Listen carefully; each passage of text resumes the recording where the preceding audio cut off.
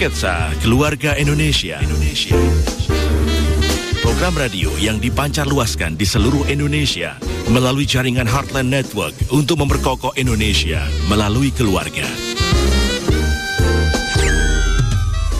Tapi sebelumnya kami ingin menyapa seluruh pendengar yang merilai siaran di hari ini. Radio Respons 93,0 FM Padang, Radio Harmoni 97,0 FM Makassar, Radio Heartline 91,7 FM Lampung, Radio Heartline 100,6 FM Jakarta, Radio Heartline 92,2 FM Bali, Radio Heartline 94,4 FM Samarinda, Radio DKJ 103,4 FM Lubuk Linggau, Radio Shalom 90,2 FM Tobelo Halmahera, Radio CSW 89,40 FM Manado, Radio Gala 107,8 FM Banyuwangi, Radio Elisa 103,9 FM Salatiga, Radio Bonapit 90,1 FM Tarutung, Radio SGFM Blitar, Radio Suara Kasih 99,5 FM Tarakan, Radio Pemulihan Kasih 96,5 FM Bajawa Flores, Radio Rasinda Karanganyar Solo, dan Radio Shalom 107,7 FM Kediri, Jawa Timur.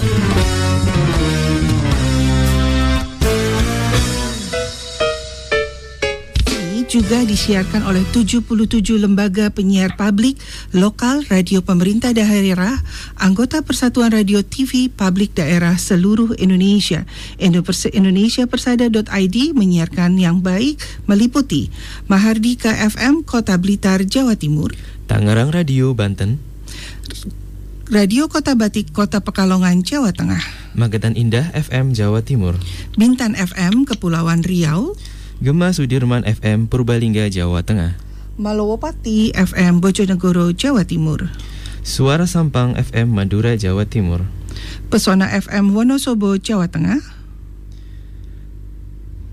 Wika Kabupaten Mojokerto Jawa Timur streaming, Suara Banjarnegara FM Jawa Tengah, Pradaya Suara FM Tuban Jawa Timur, Suara Pasuruan FM Jawa Timur, Belambangan FM Banyuwangi Jawa Timur, Suara Gayo FM Gayo Lues Aceh, Karisma Ratu Samban FM Bengkulu Utara, Suara Bangkalan FM Madura Jawa Timur, Gemilang FM Kabupaten Magelang Jawa Tengah, Gemarandik FM Musi Banyu Asin Sumatera Selatan, Mandiri FM Kota Cilegon Banten, Suara Indragiri Hulu Suai FM Riau, Suara Gresik FM Jawa Timur, Kijang Kencana FM Indramayu Jawa Barat, Ramapati FM Kota Pasuruan Jawa Timur, Radio Suara Anjuk Ladang Nganjuk Jawa Timur, Suara Lamongan FM Jawa Timur, Berkah FM Pandeglang Banten, RSPD Asahan Sumatera Utara, Gema Bungo FM Jambi, Multatuli FM Lebak Banten, Sonata AM FM Kota Bandung Jawa Barat, RSPD Labuan Batu Sumatera Utara, Suara Kampar FM Riau, Langki Sau FM Pesisir Selatan Sumatera Barat, Bercahaya FM Cilacap Jawa Tengah, In Radio Pangkal Pinang Kepulauan Bangka Belitung, Merapi FM Boyolali Jawa Tengah, Hemau FM Gunung Mas Kalimantan Tengah, Suara Pati FM Jawa Tengah, Suara Pacitan FM Jawa Timur, Purwodadi FM Grobongan Jawa Tengah, Suara Widuri FM Pemalang Jawa Tengah, Suara Kudus FM Jawa Tengah, Kanjuruhan FM Kabupaten Malang Jawa Timur, Sergai FM Serdang Bedagai Sumatera Utara, Sawah Lunto FM Sumatera Barat, Abirawa Top FM Batang Jawa Tengah, Giri Suara FM Wonogiri Jawa Tengah, Singosari FM Brebes Jawa Tengah, Singosari Top FM Paguyupan Jawa Tengah, Abdi Persada FM Banjarbaru Kalimantan Selatan, Sasarinda FM Kepulauan Mentawai Sumatera Barat, Odan FM Batubara Sumatera Utara, Radio In FM Kebumen Jawa Tengah, Pas FM Rapenda Lampung Tengah Lampung, Suarna Karna Kendal FM Kendal Jawa Tengah, Suara Kota FM Mataram Nusa Tenggara Barat, Agara FM Aceh Tenggara Aceh, Gemilang FM Indragiri Hilir Riau, Top FM Sukoharjo Jawa Tengah, Deli Serdang Berseri FM Deli Serdang Sumatera Utara, Radio Suara Kabupaten Kupang RSKK FM Nusa Tenggara Timur, Suara Madium FM Jawa Timur, Praja Angkasa FM Trenggalek Jawa Tengah, Jawa Timur, Suara Ngawi FM Jawa Timur, Dayataka FM Pasir Kalimantan Timur, Benggawi FM Bagai Laut Sulawesi Tengah, Magelang FM Jawa Tengah, Radio Suara Kota Wali FM Demak, Jawa Tengah, Irama FM Purworejo, Jawa Tengah,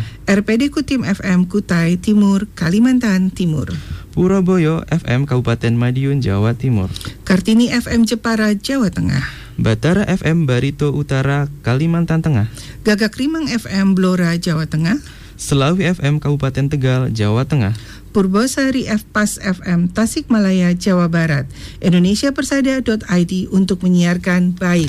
Selamat pagi, salam Pancasila. Salam Pancasila.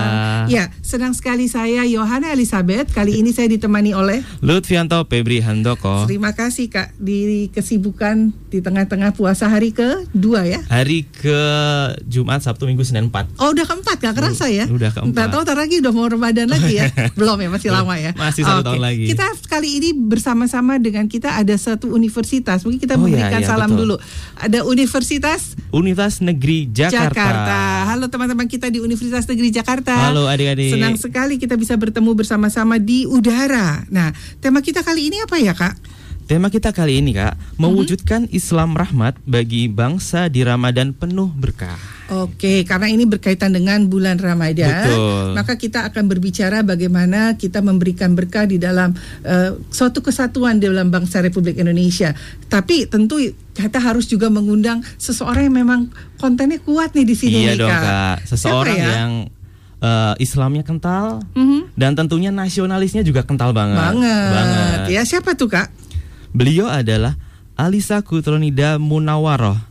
Kita kenalnya Kak Alisa Wahid ya. Betul. Oke, beliau adalah putri pertama dari Bapak Presiden Republik Indonesia keempat, Bapak Abdurrahman Wahid, atau kita kenal dengan Gus Dur. Sebentar kita sambungkan dengan Kak Alisa ya. Siap. Kita akan banyak-banyak bercerita, kita akan banyak-banyak belajar dari beliau tentang bagaimana sih mewujudkan Islam rahmat bagi bangsa Indonesia di Ramadan penuh berkah ini. Wah, berbicara berkah ini agak-agak situasi saat ini, situasi pandemik dan COVID tentu membuat kita perlu untuk banyak mengerti lebih dalam. Betul, gitu bagaimana kita menyikapinya ya, Kak, ya? Betul. Oke, kita masih nunggu nih, Kak.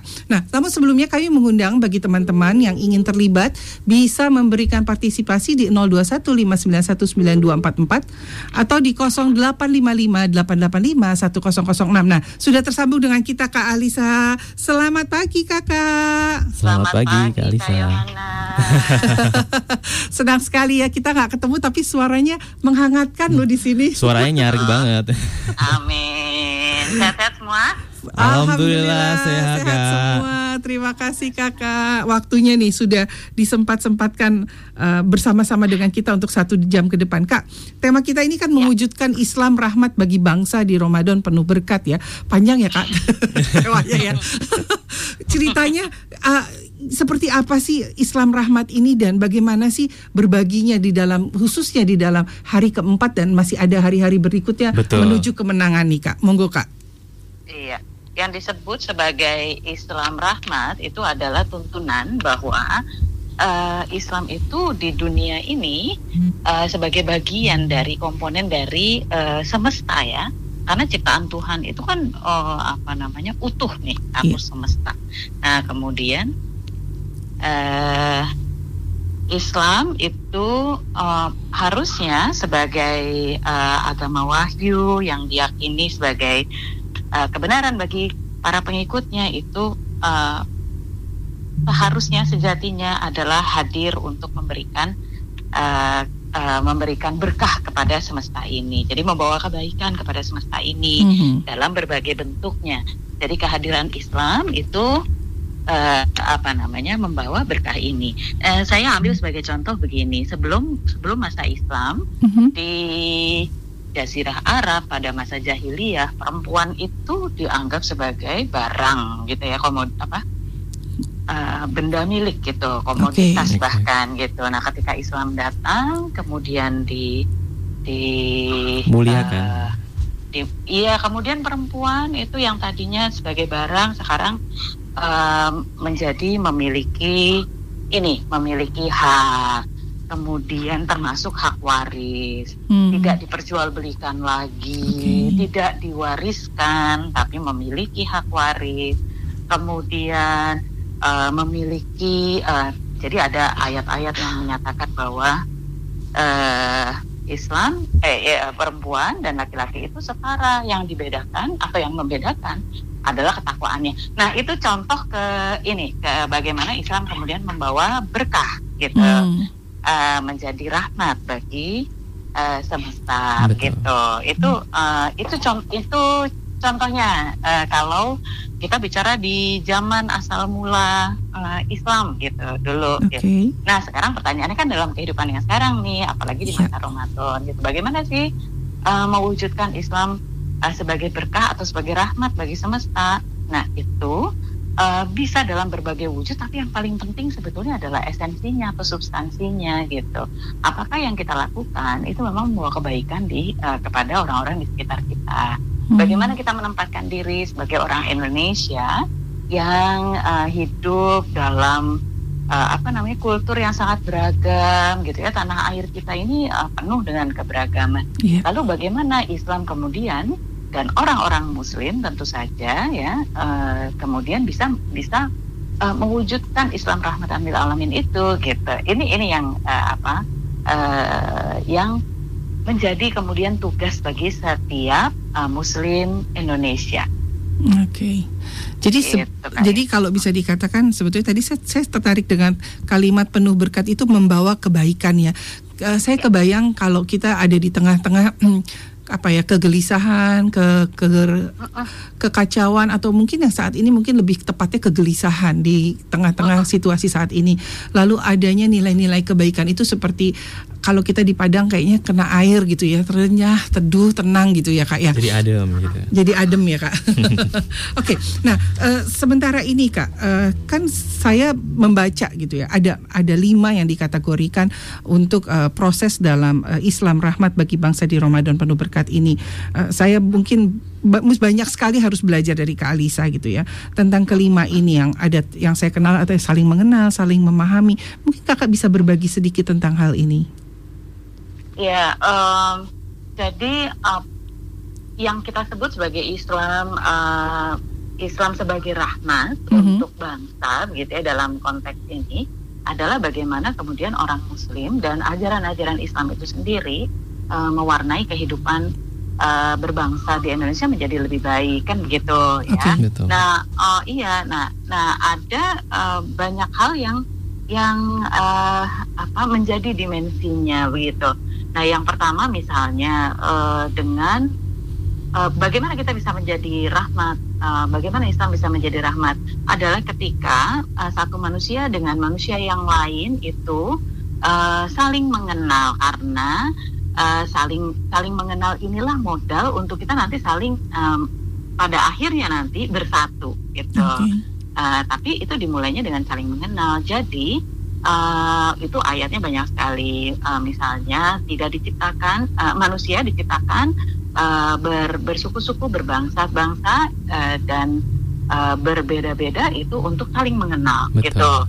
Gitu. Itu ada ayatnya gitu. Jadi memang itu adalah perintah Tuhan gitu, bukan sesuatu yang sifatnya ngarang-ngarang gitu ya. Tapi diperintahkan memang kita ini saling mengenal. Bahkan mengenalnya pun sudah diberi qualifier bahwa ada suku-suku, ada bangsa-bangsa, ada kelompok yang berbeda gitu. Jadi mengakui keberbedaan itu, tapi pada saat yang sama kita diminta mengakui perbedaan itu. Di saat yang sama kita diminta untuk membangun hubungan-hubungan, untuk mengenal satu sama lain gitu. Nah, jadi saling mengenal, atau kalau dalam bahasa agamanya adalah ta'aruf, itu bagian dari bagaimana kita mewujudkan Islam sebagai rahmat bagi semesta. Kemudian dari sana kita juga bisa karena kita sudah saling mengenal, maka kita bisa saling memahami gitu. Karena saling mengenal aja belum tentu bisa saling memahami, ya kan? Betul ya Kak. Itu banyak sekali nih, terutama yang dengan pasangannya gitu ya. Sudah tahu banget nih, sudah kenal bahwa pasangannya kelebihannya ini, kekurangannya ini, saya kelebihannya ini, kekurangannya ini, tapi yang terjadi tidak saling memahami gitu. Yang terjadi malah saling menuntut misalnya gitu. Jadi mewujudkan Islam rahmat itu harus juga didahului. Itu bisa kita lakukan kalau kita saling memahami gitu. Kita bisa menerima, bisa melihat kelebihan orang lain, kelebihan saudara sebangsa gitu. Itu pada saat kita bisa saling memahami, maka kita akan lebih bisa menerima kebutuhan yang berbeda gitu. Nah itu aspek yang kedua. Kalau kita sudah bisa memahami bahwa kebutuhannya kelompok saya itu begini, tapi kebutuhan mereka begitu gitu, dan kita saling memahami, maka akan mudah untuk kita kemudian saling menolong gitu, ya, atau dalam bahasa Islam itu namanya ta'awun gitu. Jadi saling tolong menolong ini biasanya didahului dengan pemahaman gitu, saling memahami itu. Misalnya begini, saya ambil contoh hari ini ya. Hari ini kan kita sedang mengalami tantangan COVID-19 gitu, dan itu terjadi di seluruh dunia gitu ya. Nah, karena kita ini saling memahami, kita memahami bahwa ternyata bekerja di rumah saja atau di rumah saja itu tidak menjadi pilihan bagi sebagian orang, karena mereka mengandalkan penghasilan mereka setiap harinya gitu. Mereka tidak punya nih gaji bulanan. Karena itu mereka memang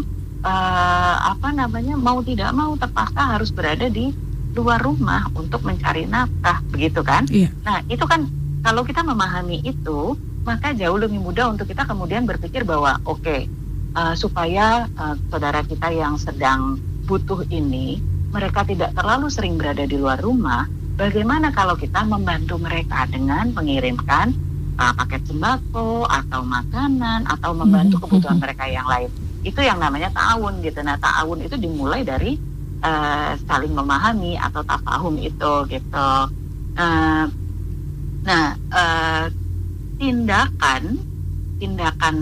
Tindakan saling menolong itulah yang kemudian kalau di Pancasila itu gotong royong tuh Mbak gitu, sila keempat gitu. Ketika kita kemudian merasa senasib sepenanggungan dan kita melakukan segala sesuatu itu bersama-sama, apa yang menjadi kebutuhan atau menjadi duka atau kebahagiaan bahkan dari saudara kita yang lain, itu kita ikut merasakannya gitu. Nah, ini adalah tahap keempat dari mewujudkan Islam rahmatan lil alamin gitu. Nah, yang terakhir, kalau kita sudah bisa tuh berempati ya, berempati, kemudian mengambil kontribusi kita di dalam kehidupan itu dengan bertindak atau bergerak senasib penanggungan bersama orang lain gitu, bersama keluarga saudara sebangsa kita. Maka yang kelima itu yang kelima ini adalah soal bagaimana kita meletakkan diri kita dengan orang lain gitu. Jadi ketika kita tahu ada saudara kita yang membutuhkan, maka apakah kita kemudian ikhlas untuk memberi kepada mereka, yang berarti itu adalah mendahulukan orang lain gitu, memberi ruang kepada kebutuhan orang lain. Jadi kalau bahasa modernnya itu seek first to understand gitu. Seek first to understand, then to be understood. Itu kata Stephen Covey di buku Seven Habits of Highly Effective People gitu ya. Dia bilang kalau kita terbiasa untuk melihat dari sudut pandang orang lain dan kita terbiasa untuk mendahulukan orang lain daripada diri sendiri, kita bisa membangun hubungan yang lebih sinergis gitu. Tetapi itu nggak boleh ini ya Mbak, nggak boleh kemudian mengorbankan diri kita sendiri, juga tidak boleh. Itu harus seimbang gitu. Tidak egois, tidak sama dengan menindas diri sendiri gitu. Jadi itu memang harus balance. Tetapi intinya adalah jangan egois. Pada tahap yang kelima ini tidak menjadi egois ini yang akan membantu kita untuk tidak melihat segala sesuatu dari kepentingan kita sendiri begitu. Nah, kalau kita bisa melakukan 5 hal ini, maka upaya kita untuk berkontribusi mewujudkan Islam sebagai rahmat untuk semesta, dalam hal ini semesta kecil kita adalah Indonesia itu akan lebih bisa lebih mudah kita wujudkan itu Kayo dan wow.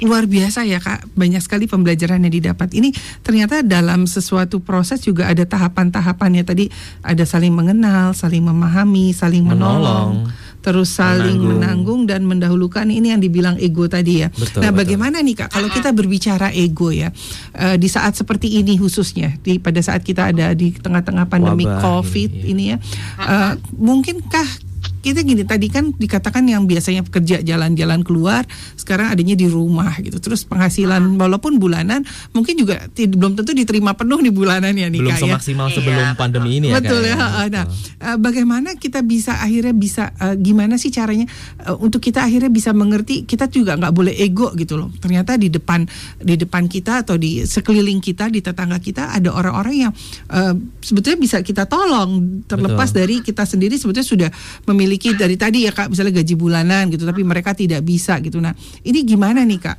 Menurut Kakak nih caranya untuk kita bisa, terutama untuk kaum milenial khususnya ya di nasionalis ISMI ini Kak. Mungkin lebih tepatnya dalam menumbuhkan empati kan ya Kak ya. Oh ya betul ya. Bagaimana nih Kak?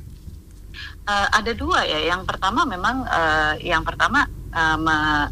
yang kedua itu empati.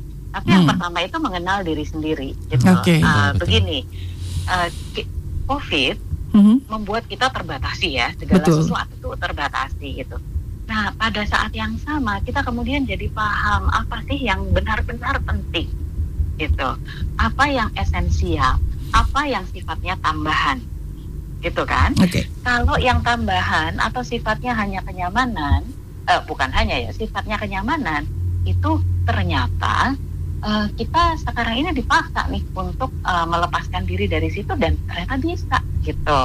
Misalnya apa? Misalnya ngumpul-ngumpul sama teman-teman. Selama ini kita menganggap itu sebagai sesuatu yang harus gitu. Ternyata sekarang dalam kondisi kita tidak bisa kumpul dengan teman-teman gitu. Secara fisik kita ternyata bisa loh berkumpul dengan cara yang lain seperti saat ini, gitu kan? Gitu. Seperti yang kita lakukan sekarang, tetap jarak fisik yang dulu kita anggap sebagai itu harus, sekarang ternyata kita menerima bukti bahwa tidak harus, gitu. Tidak harus dekat secara fisik untuk tetap dekat secara hati, gitu. Nah, memahami atau mengenal diri sendiri itu memahami mana yang esensial dalam kehidupan kita, mana yang itu sifatnya adalah kenyamanan gitu. Dan itu memang membuat kita kemudian jadi paham bahwa oh saya bisa survive. Kalau yang esensial berarti ini adalah persoalan apakah saya bisa hidup atau tidak, gitu kan? Gitu. Sementara yang kenyamanan itu segala sesuatu yang membuat hidup kita lebih enak, tapi itu tidak terkait dengan apakah kita akan bisa tetap hidup atau tidak, begitu. Nah, karena kita sudah paham mana yang kemudian menjadi esensi gitu. Bentar, sorry, jadi gitu ya. Jadi memahami esensi ini juga ajaran agama gitu. Kalau di dalam konsep kemaslahatan misalnya di dalam agama Islam itu tuh ada beberapa tingkatan kemaslahatan atau kebaikan bersama gitu. Kebaikan yang sifatnya daruriyah atau ada kedaruratannya itu adalah kepentingan dasar manusia gitu ya. Misalnya makan, minum itu kepentingan dasar manusia dan itu kebaikan yang sifatnya atau kemaslahatan yang sifatnya darurat gitu. Nah, yang kedua itu sifatnya bahasa agamanya tuh hadiah gitu. Itu kepentingan real manusia. Kalau itu tidak ada, maka kemudian kita jadi sulit. Misalnya contohnya transportasi, kita nggak bisa pergi ke Surabaya. Bisa sih pergi ke Surabaya, tapi itu akan lama sekali dari Jakarta ke Surabaya tanpa kendaraan gitu. Nah itu sifatnya hadiah gitu ya. Atau hidup kita bersama kalau nggak ada polisi, nggak ada negara misalnya, itu juga akan menyulitkan begitu. Itu untuk kemaslahatan kita bersama. Dan yang ketiga baru yang tahsinnya atau kamaliyah, yaitu yang sifatnya kalau yang kenyamanan tadi itu gitu. Nah kalau kita udah paham bahwa oh ada nih kebutuhan saya yang sangat urgent, ini terkait dengan kehidupan saya, apakah saya bisa hidup besok atau minggu depan gitu. Lalu kita kemudian bisa mengukur, oh ternyata kebutuhan saya cuma segini ya, walaupun gaji saya dipotong tinggal 40%, ternyata yang saya butuhkan untuk survive itu dari 40% itu ternyata butuhnya hanya 30%. Berarti 10%-nya, nah disitulah kemudian empati berperan. Oke. Gitu. Jadi empati di situ membuat kita kemudian menggunakan 10% ini untuk menolong orang-orang yang ada di sekitar kita. Gitu. Jadi kita nggak terjebak dengan kenyamanan kita. Betul ya. Dan juga kita harus bijak berarti ya Kak. Jangan juga misalnya ini ada tipe-tipe orang yang misalnya gini, senang nolong tapi dia lupa dirinya sendiri sebenarnya punya keterbatasan gitu ya Kak ya. Sehingga pada akhirnya jadi membuntungkan dia gitu ya Kak. Betul. Jadi itu yang tadi saya maksud dengan mendahulukan orang lain. Mendahulukan orang lain itu tidak berarti kemudian kita menindas diri kita sendiri. Iya, betul. Okay. Atau membiarkan orang lain menindas kita. Gitu. Oke. Wow, luar biasa nih Kak Febri ya. Keren banget. Kita sudah banyak belajar tentang 5 nih dalam waktu 30 menit aja kita udah dapat siraman rohaninya kuat banget. Luar ya. biasa. Dan semoga siraman ini terus menjadi tidak hanya didengarkan saja tapi juga bisa dilakukan dalam kehidupan kita sehari-hari. Diamalkan dalam kehidupan sehari-hari Kak. Oke. Kami mengundang sekali lagi untuk Universitas Negeri Jakarta. Silakan untuk bergabung di 0215919244 atau di 0855-885-1006. Kita akan memberikan 3 orang hadiah Kak. Wow, dapat hadiah. Dapat hadiah. Jadi kita undang bentuk interaksi nih Kak supaya mereka juga bersama dengan kita ada Universitas Negeri Jakarta sekarang Kak. Mahasiswa-mahasiswanya mendengarkan siraman rohani dan semoga menjadi juga kekuatan fondasi untuk melakukan kehidupan sehari-hari menjadi berkat tadi ya Kak, membawa kebaikan ya. Betul. Namun mereka akan mendapatkan senilai harga Rp400.000 per orang untuk Universitas Negeri Jakarta. Rp400.000 untuk satu orang. Jadi ada 3 pemenangnya Kak. Ya, per orang dapat Rp400.000. Tetapi bukan berarti yang umum tidak bisa karena berarti yang umum juga boleh dong Kak? Boleh, yang umum itu tapi hadiahnya gimmick Kak. Ada tas, ada kaos, ada di DVD buku e-learning. Nanti kita akan sampaikan di depan ini. Siap Kak Alisa, kita akan break sesaat. Kita akan mendengarkan satu buah lagu. Lalu kita akan masuk kembali, kita berbincang bersama-sama ya Kak ya. Setelah yang satu ini. Sketsa Keluarga Indonesia. Program radio yang dipancar luaskan di seluruh Indonesia melalui jaringan Heartland Network untuk memperkokoh Indonesia melalui keluarga. Tapi sebelumnya kami ingin menyapa seluruh pendengar yang merilai siaran di hari ini. Radio Respons 93,0 FM Padang, Radio Harmoni 97,0 FM Makassar, Radio Heartline 91,7 FM Lampung, Radio Heartline 100,6 FM Jakarta, Radio Heartline 92,2 FM Bali, Radio Heartline 94,4 FM Samarinda, Radio DKJ 103,4 FM Lubuk Linggau, Radio Shalom 90,2 FM Tobelo Halmahera, Radio CSW 89,40 FM Manado, Radio Gala 107,8 FM Banyuwangi, Radio Elisa 103, FM Salatiga, Radio Bonapit 90,1 FM Tarutung, Radio SGFM Blitar, Radio Suara Kasih 99,5 FM Tarakan, Radio Pemulihan Kasih 96,5 FM Bajawa Flores, Radio Rasinda Karanganyar Solo, dan Radio Shalom 107,7 FM Kediri Jawa Timur. Ya, live talk show ini Nasional ISMI juga disiarkan oleh 77 lembaga penyiar publik lokal, radio pemerintah daerah, anggota Persatuan Radio TV Publik Daerah seluruh Indonesia. Indonesiapersada.id untuk menyiarkan baik meliputi Marhadika FM Kota Blitar, Jawa Timur, Tangerang Radio Banten, Radio Kota Batik, Kota Pekalongan, Jawa Tengah, Magetan Indah FM, Jawa Timur, Bintang FM, Kepulauan Riau, Gema Sudirman FM, Purbalingga, Jawa Tengah, Malowapati FM, Bojonegoro, Jawa Timur, Pesona FM, Wonosobo, Jawa Tengah, Suara Sambang FM, Madura, Jawa Timur, Wika, Kabupaten Mojokerto, Jawa Timur, streaming, Suara Banjarnegara FM, Jawa Tengah, Pradia Suara FM, Tuban, Jawa Timur, Suara Pasuruan FM, Jawa Timur, Blambangan FM, Banyuwangi, Jawa Timur, Suara Gayo FM, Gayo Lues, Aceh, Karisma Ratu Samban FM, Bengkulu Utara, Suara Bangkalan FM, Madura, Jawa Timur, Gemilang FM, Kabupaten Jawa Tengah, Gemarandik FM Musi, Banyu Asin, Sumatera Selatan. Gemarandik Mandiri FM Kota Cilegon, Banten. Suara Indragiri Hulu, Suai FM Riau. Suara Gresik FM Jawa Timur. Kijang Kencana FM Indramayu, Jawa Barat. Ramapati FM Kabupaten Pasuruan, Jawa Timur. Radio Suara Anjuk Ladang, Nganjuk, Jawa Timur. Suara Lamongan FM Jawa Timur. Berkah FM Pandeglang, Banten. RSPD Asahan Sumatera Utara. Gema Bungo FM Jambi. Multatuli FM Lebak, Banten. Sonata AM FM Kota Bandung, Jawa Barat. RSPD Labuhan Batu Sumatera Utara. Suara Kampar FM Riau. Langka Siau FM Pesisir Selatan Sumatera Barat. Bercahaya FM Cilacap, Jawa Tengah. Radio Pangkal Pinang Kepulauan Bangka Belitung. Merapi FM Boyolali, Jawa Tengah.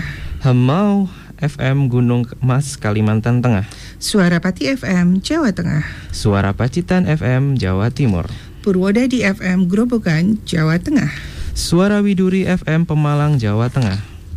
Suara Kudus FM Jawa Tengah. Kanjuruhan FM Kabupaten Malang, Jawa Timur. Sergai FM Serdang Bedagai, Sumatera Utara. Sawah Lunto FM Sumatera Barat. Abirawa Top FM Batang, Jawa Tengah. Giri Suara FM Wonogiri, Jawa Tengah. Singosari FM Brebes, Jawa Tengah. Singosari Top FM Paguyuban, Jawa Tengah. Abdi Persada FM Banjarbaru, Kalimantan Selatan.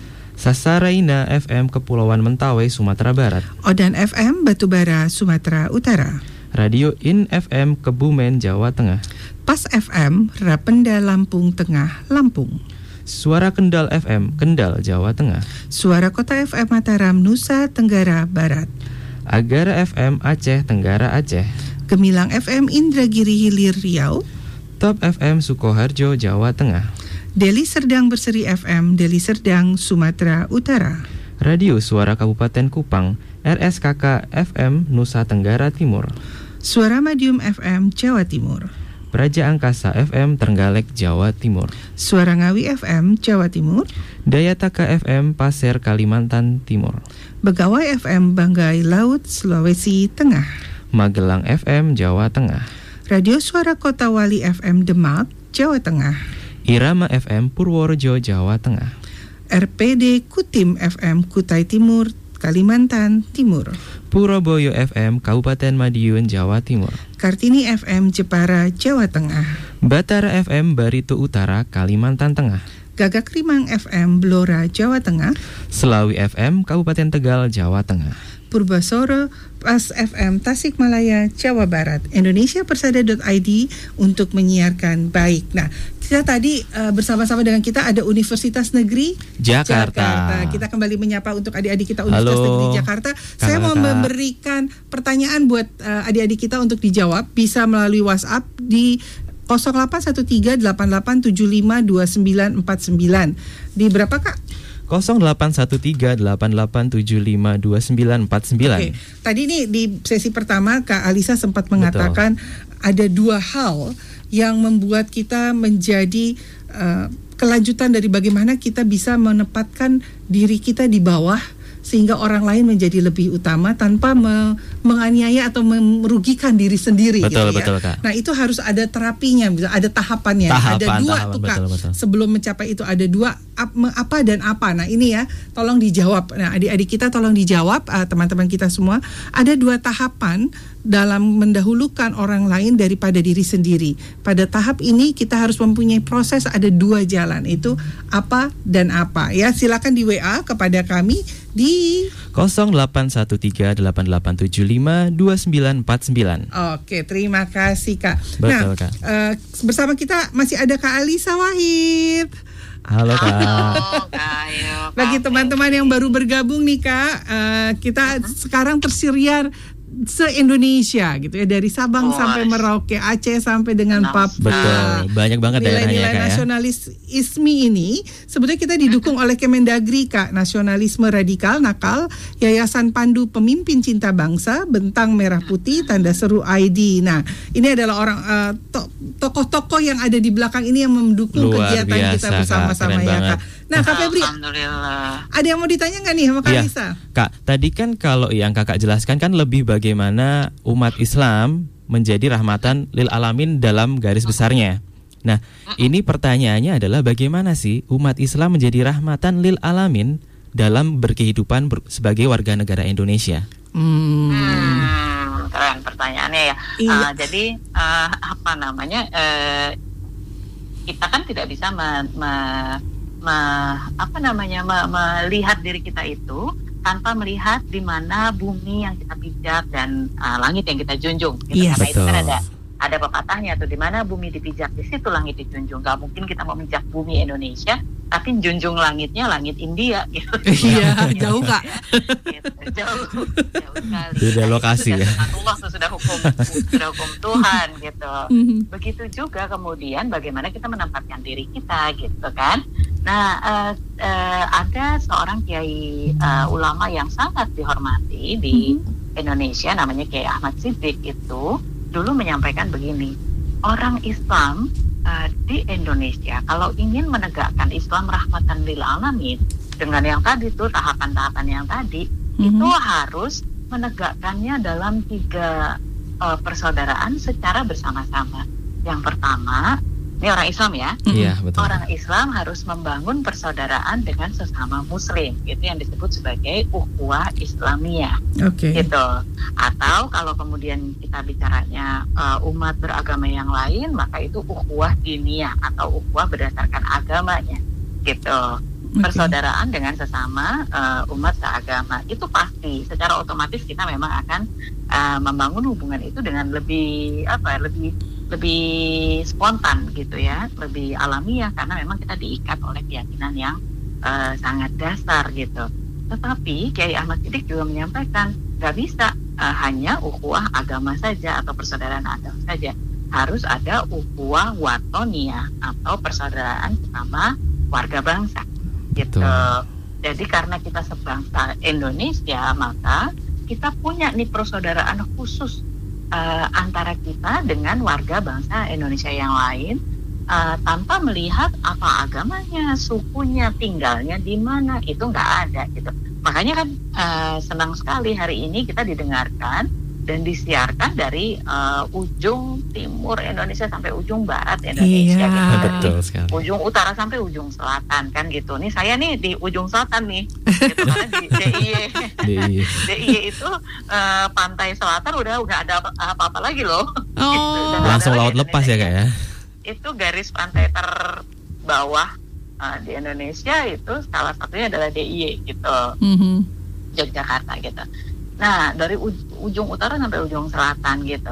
Nah, itu yang kita sebut sebagai solidaritas kebangsaan atau ukhuwah watoniyah gitu. Nah, yang ketiga ada yang namanya ukhuwah basariyah atau ukhuwah sesama manusia ya. Kalau itu ya kita global gitu. Jadi kayak sekarang ini dengan COVID-19 tantangannya global, atau climate change tantangannya global, ya kita harus bekerja sama gitu kan. Gitu, atau SDGs itu Sustainable Development Goals, itu tuh ada 17 goals yang agenda yang kita sama-sama perjuangkan secara global gitu. Itu ukhuwah basariyah atau ukhuwah kemanusiaan. Nah, sekarang kan tadi yang ditanyain kalau ukhuwah watoniyah nih, persaudaraan sebangsa gitu, persaudaraan kebangsaan itu bagaimana? Nah, orang Islam sebagai komponen bangsa Indonesia, dan dalam hal ini adalah komponen yang paling besar, tentu kemudian memiliki panggilan Ibu Pertiwi yang juga besar begitu ya, karena 87% loh umat Islam di Indonesia ini. Tetapi kita sudah dari awal memutuskan, walaupun 87%-nya adalah umat Islam, negara Indonesia bukan negara agama Islam gitu. Jadi semua warga bangsa itu setara nih, diikat sama-sama sebagai seorang warga negara dengan peraturan-peraturan dan hubungan-hubungan yang mempersatukan kita. Nah, ikatan ini dasarnya itu Pancasila gitu, Kak Febri. Gitu ya. Kita sudah memutuskan gitu. Kita sudah memutuskan bahwa kita sebagai bangsa Indonesia terikat dan dipandu oleh 5 sila ini gitu, 5 prinsip dasar gitu. Sila pertama ketuhanan yang Maha Esa dan seterusnya ya. Nanti kita jadi hafalan gitu. Nah, yang ingin saya sampaikan adalah Ini untuk yang Muslim kita saling mengingatkan, untuk yang bukan Muslim yang mendengarkan, untuk saling memahami ya. Yeah. Kalau nilai-nilai dalam Pancasila itu sendiri ternyata sangat selaras dengan nilai-nilai keislaman loh Kak. Gitu. Oh, betul. Gitu, makanya para ulama Nahdlatul Ulama misalnya ya tahun 80-an menyatakan bahwa Pancasila itu wujud nilai-nilai keislaman di dalam kehidupan keindonesiaan gitu. Betul. Tapi nilai-nilai agama kan ada yang sifatnya universal. Jadi saya yakin bahwa misalnya sila kemanusiaan yang adil dan beradab itu ya semua agama mengajarkan bagaimana menjadi manusia yang baik, menjadi manusia yang adil, bagaimana jadi manusia yang beradab bukan biadab gitu kan. Gitu. Jadi ada ruang bersama kita gitu. Nah, di sini kemudian semangat Islam sebagai rahmat untuk semesta kecil Indonesia jadi muncul. Gitu. Misalnya begini, kalau sila pertama ya ketuhanan yang Maha Esa. Ketuhanan yang Maha Esa itu kan kita mengakui bahwa kita ini adalah ciptaan Tuhan gitu. Nah itu kan ajaran dasar di dalam agama. Biasanya kita sebut sebagai ajaran tauhid kan. Bahwa kita ini manusia, bahwa kita ini makhluk Tuhan, makhluk yang diciptakan paling sempurna, paling tinggi derajatnya, yang paling lengkap gitu, dengan akal budi gitu. Nah akal budi ini yang membuat kalau di dalam Islam itu semua orang Islam diajarkan bahwa tugas kita adalah menjadi khalifah fil ard atau pengelola bumi gitu. Khalifah itu pemimpin khalifah fil ard berarti pemimpin bumi. Untuk apa gitu? Ini untuk menciptakan kemaslahatan Kak gitu. Kemaslahatan itu kebaikan bersama tadi saya sampaikan. Jadi bukan khalifah fil ard itu bukan menjadi pemimpin itu kemudian bukan merasa pemimpin bukan penguasa loh ya. Gitu. Jadi kita harus membedakan ya. Kalau penguasa semua tunduk di bawah dia gitu. Kemudian dia bisa bersikap sewenang-wenang. Itu kalau penguasa karena dia berkuasa gitu. Berarti ada yang di bawah kekuasaannya. Padahal Allah menyebutkan bahwa setiap makhluk Allah itu tunduk hanya kepada Allah gitu. Jadi tidak kemudian manusia itu tunduk kepada yang lain atau menundukkan ciptaan Tuhan yang lain gitu. Jadi tidak bisa begitu gitu. Nah itu ketuhanan yang Maha Esa gitu ya. Mewujudkan kebaikan bersama karena kita meyakini itu tugas kita dari Tuhan. Kemudian caranya gimana gitu? Caranya untuk mewujudkan kebaikan bersama itu bagaimana? Kita harus mulai dengan diri kita dulu gitu. Ini yang kita mengambil dari Pancasila dan kita kontekstualisasikan dengan ajaran agama gitu ya. Dimulai dengan kita menjadi manusia yang adil dan manusia yang beradab. Nah di dalam ajaran Islam itu keadilan itu adalah salah satu prinsip utama. Kata yang sangat sering disebut di dalam Al-Quran itu adalah kata adil, berlaku adil, jadilah adil. Keadilan itu banyak sekali disebut gitu. Sehingga bahkan sampai ada ayat yang memerintahkan kita untuk harus tetap bersikap adil bahkan kepada orang yang kita benci. Betul. Jadi kita membenci orang lain tidak berarti kita kemudian bisa meninggalkan sikap adil itu. Nah itu kan sila kedua banget ya. Betul. Gitu. Jadi manusia yang adil, kemanusiaan. Jadi bagaimana kita mengatur kehidupan kita sebagai warga Indonesia bersama-sama, landasannya adalah kemanusiaan gitu. Termasuk di dalamnya adalah saling menyayangi tadi. Karena itu kemanusiaannya tidak hanya berhenti di kemanusiaan aja, harus beradab gitu. Kalau tidak, kita kemudian menjadi menjadi biadab tuh gitu. Bukan mewujudkan kemaslahatan, tapi malah justru mewujudkan mafsadah. Contoh dalam kasus COVID ini,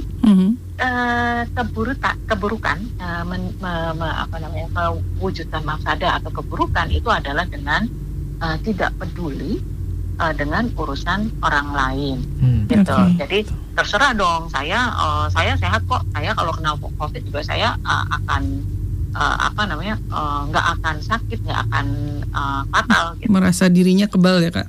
Merasa dirinya kebal karena dia masih muda gitu.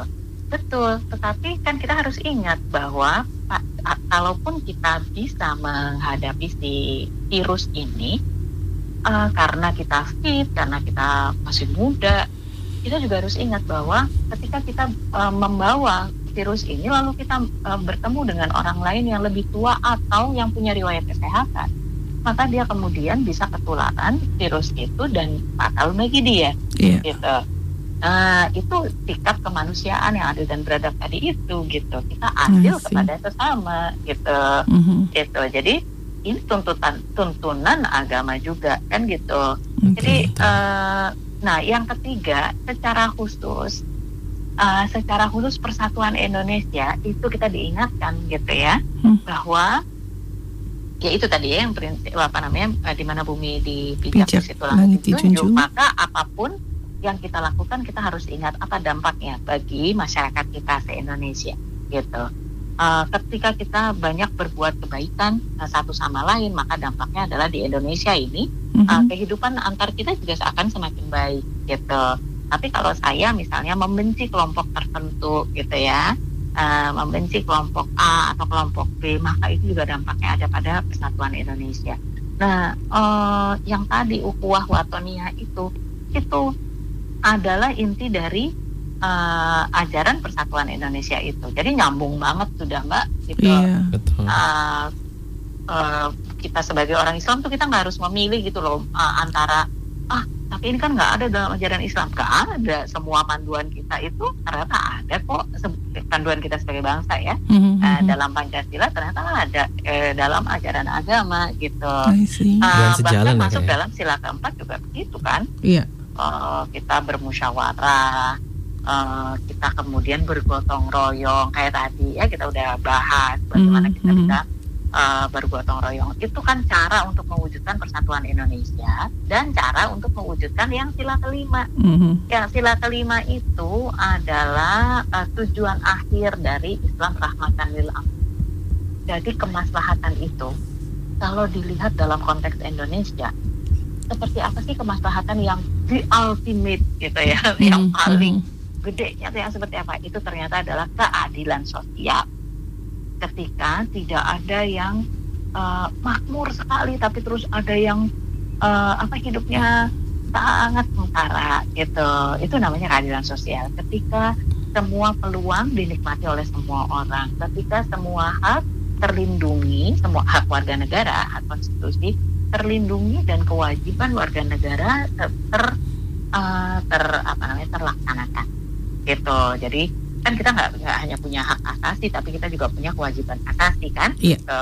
Ya itu juga keadilan tuh gitu, bahwa semua orang berkontribusi untuk mewujudkan kehidupan yang lebih baik untuk semua di Indonesia. Itulah keadilan sosial dan itulah rahmatan lil alamin tuh kalau orang Islam bisa mewujudkannya gitu.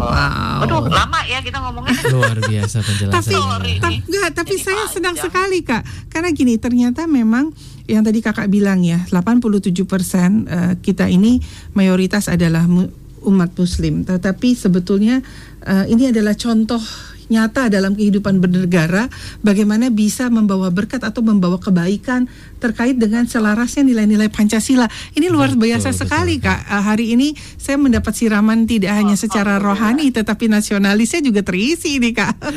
Betul. Keren penjelasannya. Terima kasih banyak Kak. Ini terakhir Kak, ada nggak pesan khusus untuk bangsa kita khususnya dalam bulan Ramadan di mana mungkin tidak mudah, banyak orang yang tadinya biasa berkumpul menyambut hari kemenangan kali ini harus di rumah saja. Adakah pesan-pesan khusus untuk kita semua Kakak? Ya, Ramadan kali ini memang Ramadan yang mungkin kita melihatnya sebagai Ramadan yang penuh keterbatasan, tetapi kita justru diingatkan bahwa inti ajaran Ramadan itu adalah melatih membatasi diri. Dari dulu ya begitu gitu. Intinya adalah membatasi diri, melihat apa yang lebih penting, kemudian mengasah ulang spiritualitas kita begitu. Itu adalah inti inti dari perintah kenapa kita menjalani semua yang kita jalani selama bulan Ramadan. Jadi sekarang kita mendapatkan kesempatan untuk kembali kepada esensi atau inti dari ibadah Ramadan ini. Karena itu jangan melihat Ramadan ini lebih kok Ramadan ini jadi penuh keterbatasan. Tidak, tetapi kita perlu melihatnya sebagai alhamdulillah kita punya kesempatan untuk kembali kepada inti ajaran atau inti ibadah Ramadan, yaitu membatasi diri sendiri. Begitu. Jadi selamat beribadah Ramadan, menambah amal, menambah kebaikan kepada sekitar kita. Oke. Terima kasih sekali Kak Alisa waktunya. Sudah 1 jam tanpa terasa. Salam buat keluarga semua di Jogja dan semua rekan-rekan di Jogja. Sehat selalu Kak. Sehat, stay safe ya Kak. Stay at home.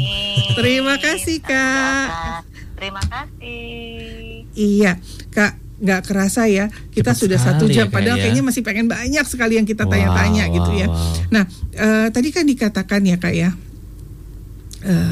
Oke, saya mau ngasih salam dulu nih. Ada tambahan 1 dari RSPD Kalteng Jawa Tengah yang dari awal sampai selesai ternyata bersama-sama dengan kita. Luar biasa. Ya. Jadi semuanya ada 78 dari persada.id di luar hotline networking yang ada 17 stasiun radio. Jadi hari ini memang kalimat kita mewujudkan Islam rahmat bagi bangsa di Ramadan penuh berkat ternyata juga membawa tidak hanya secara rohani tetapi juga dalam nilai nasionalis. Nah Kak, ini sekali lagi kita mempunyai apa nih Kak? Nah, hadiah nih, tote bag, dan ada kaos, ada digital e-book tentang toponim Kota Malang dari Direktorat Sejarah Direktorat Jenderal Kebudayaan Kementerian Pendidikan dan Kebudayaan. Nah, ini kita berikan secara cuma-cuma, kita kirimkan kepada seluruh teman-teman kita di Indonesia, Sabang sampai Merauke dengan syarat Kak. Saya mau kasih sedikit pertanyaan. Tadi dikatakan oleh Kak Alisa di dalam ajaran Islam ada satu kata yang begitu banyak selalu diulang-ulang kalimatnya. Dan kata itu juga ada di Pancasila sebetulnya. Betul. Nah, apakah kata itu? Nah, ya mudah ya. Tadi sudah di-mention banget sama Kak berkali-kali Alisa, itu diulang-ulang terus ya. Ada satu kata yang kekuatannya banyak sekali diulang-ulang dalam ajaran Islam. Dan ternyata juga ada di Pancasila. Ada di Pancasila. Selaras sekali ya. Nah, silakan bisa memberikan jawabannya di 0813 8875 2949 di 0813 8875 2949. Oke, akhirnya saya Yohana Elizabeth dan saya Lutfianto Febriantoko. Kita bersama-sama mengucapkan salam kepada teman-teman kita, kepada saudara-saudara kita. Selamat menjalankan ibadah puasa yang ke 1441 Hijriah. Iya, hari yang keempat juga ya. Hari yang keempat. Semoga dilancarkan semua, tidak ada sakit penyakit, bisa menyapai kemenangan yang tadi seperti Kak Alisa bilang. Keterbatasan ini ternyata sudah menjadi satu kultur di dalam Muslim dalam ibadah puasa. Jadi ini bukan menjadi satu hal yang baru sebetulnya ya, tetapi bagaimana membatasi diri kita kembali kepada makna yang sesungguhnya ya Kak ya. Kembali ke akar. Oke. Ke akar. Radikal dong.